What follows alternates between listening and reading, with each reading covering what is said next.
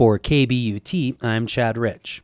Short-term rentals now make up the majority of the use of non-deed restricted homes in the town of Crested Butte.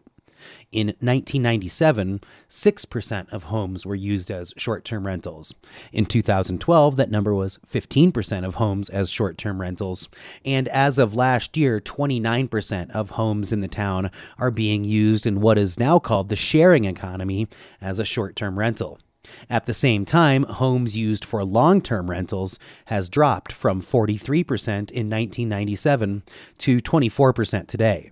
Crested Butte Town Manager Dara McDonald says property values seem to be the determining factor in whether or not to use a home as a long-term rental. Seems to be a definite correlation between the increase in the value of homes and willingness to long-term rent them.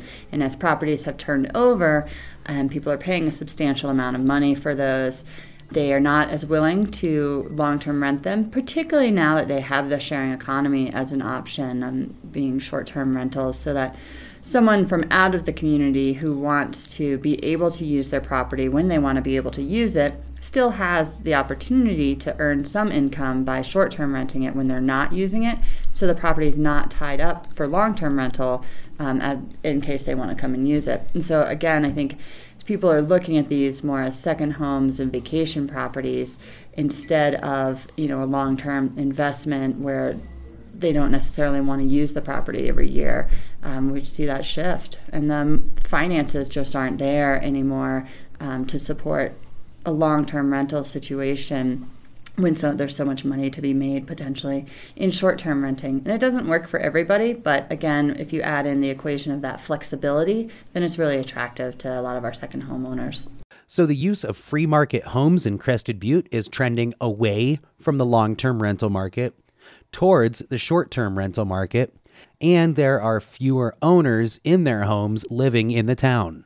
During the Great Recession, home values dropped. Some older rundown homes were bought, gutted, updated, and either resold when the market came back or converted to short-term rentals. A lot of these homes are off the long-term rental market now.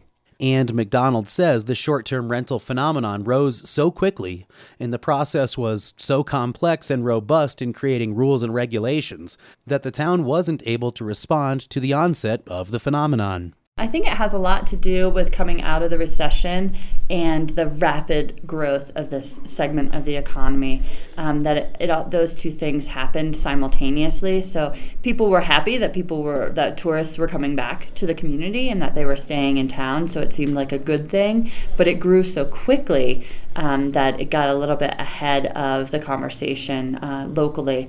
And then you have a lot of opinions about it. As you know, the council had a lot of meetings and heard from a lot of different segments of the community, both for and against the proliferation of short-term rentals. And so really trying to take their time and make a good decision when they did make a regulation.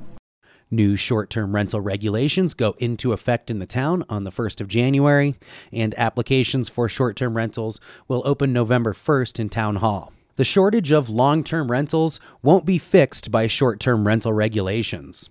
Those homes will likely never return to the long-term rental market, but the removal of long-term rentals and the change to second homes and short-term rentals has impacted area businesses who have trouble with staffing and has created a longer commute for many who do work in the town. While the number of owner-occupied free market housing is decreasing in Crested Butte, the town has added many deed-restricted units that aren't factored into the equation since they're not allowed to be short-term rented in the first place. McDonald says the town plans to update the census in 2018 to see how the year-round population has changed with the changing use of homes in Crested Butte. Chad Rich, KBUT News.